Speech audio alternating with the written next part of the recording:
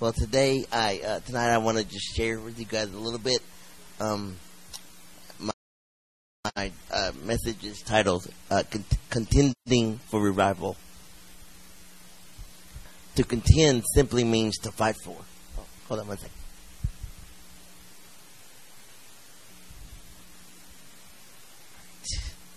Sorry. Okay.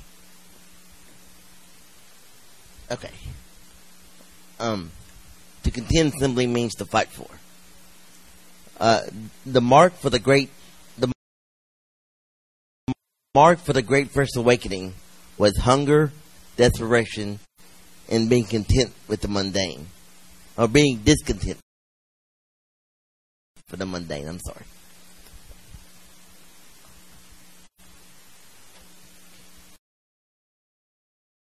Thanks. Mm-hmm.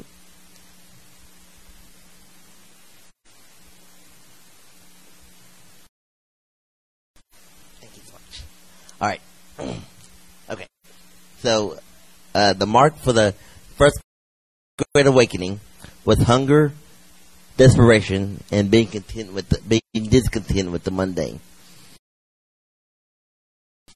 In the 1700s, a European philosophical movement known as the Enlightenment, or the Age of Reason, was making its way known across the Atlantic Ocean to the American colonies.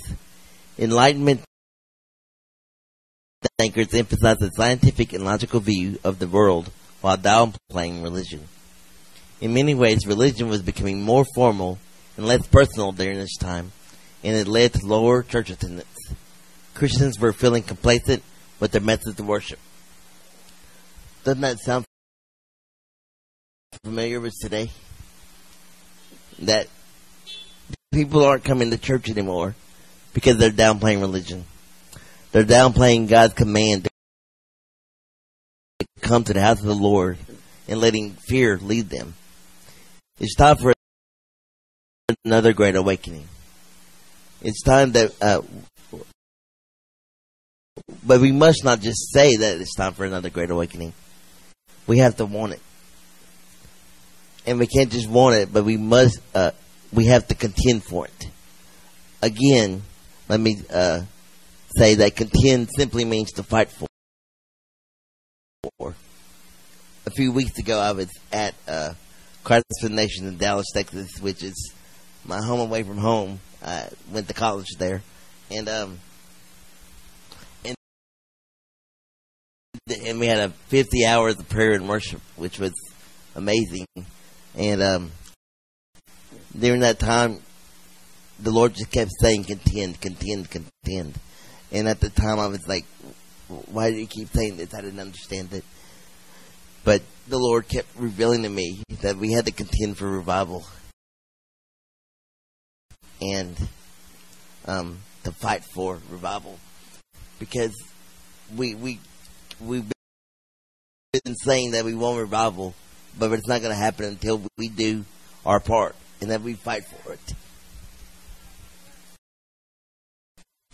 So, why do you think that there is so much division in the U.S. right now? There's more division in the body of Christ right now than I've ever seen in my Christianity, because the devil knows that we are on the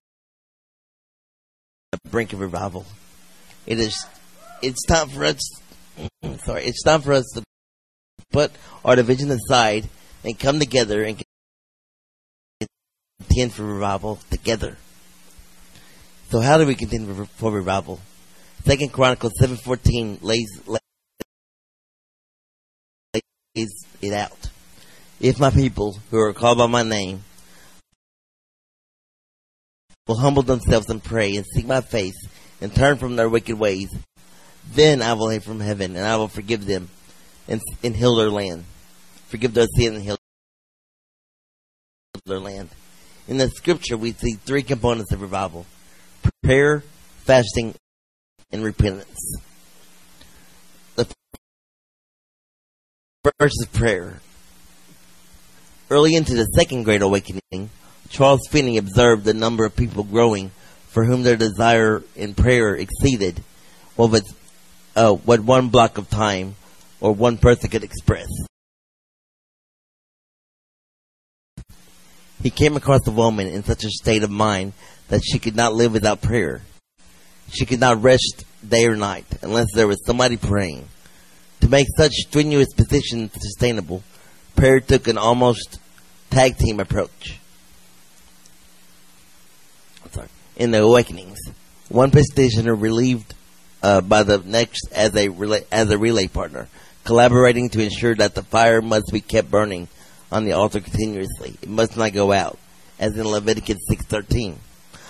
Non-stop prayer like this at the core of Christian community must have been a part of what John Wesley found so appealing during his visit to Herrnhut, the Lord's Watch, 3 months after his own birth.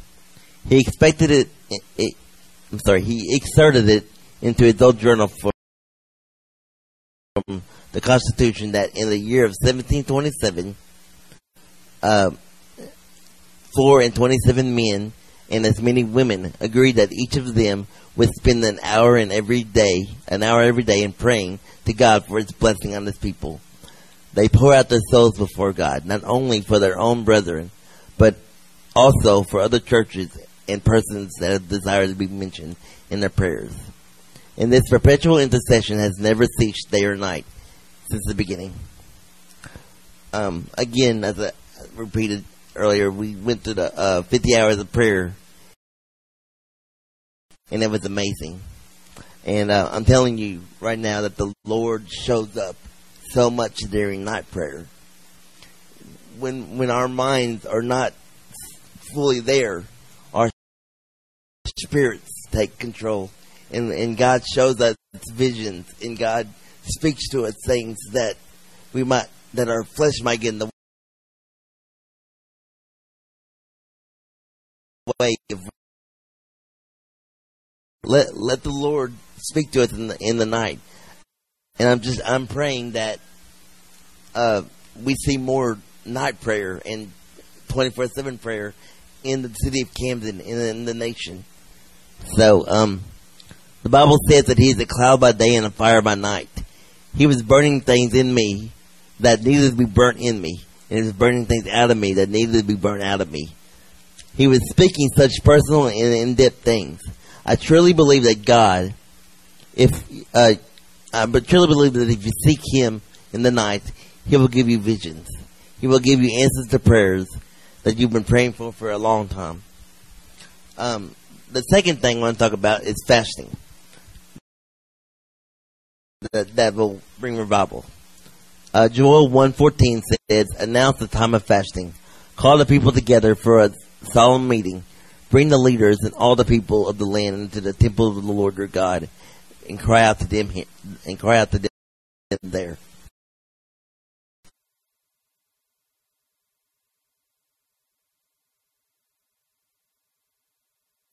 Why could we not cast them out? And Jesus said to them, "This kind can come out by nothing except prayer and fasting." I believe that we have demons in America right now that will not come out without prayer and fasting.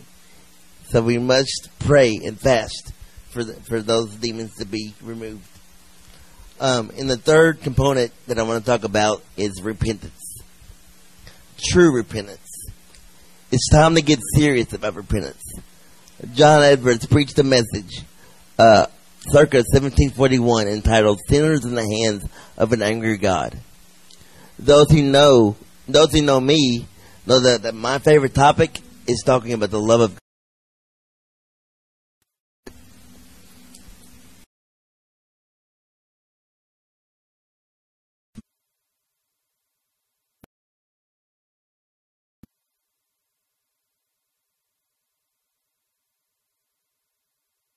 Because I've been complacent talking about, I've been only talking about the love of God and not the judgment of God. No one wants to hear about the judgment of God, but that way of thinking is how homosexuality has become so rampant in the church today. Because we don't talk about the judgment of God. We're telling people that it's okay, and we're allowing them to take positions in our church when they are full of sin. we need to repent. We shouldn't hate them, and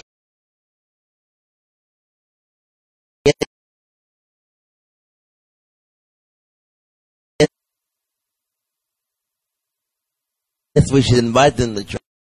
But we must sound the alarm on their sin. And most importantly, we must pray for them to come to Jesus. In closing tonight, the Lord gave me a dream a few weeks ago, and He showed me a bunch of my kids from Victory doing road work and picking up trash on the road that's leading into Camden. When I woke up, God spoke to me, and He said that this generation is going to be the generation that ushers in God's presence in this city. And I believe that it's through these three components that I talked about today. Joel 2:28 says, "And after that it will come about, says the Lord, that I will send my spirit on all flesh, and your sons and your daughters will prophesy, and your old men will have dreams, and your young men will see visions." As I was praying that the other night, immediately when I said it, God said to me, He said, "These dreams and these visions are going to shake nations." And I believe that your children are going to dream dreams and have visions that are going to shake nations. And so I just encourage you guys to pray for that and to believe for that. And to contend with me for revival, and to contend means to fight. So, thank you.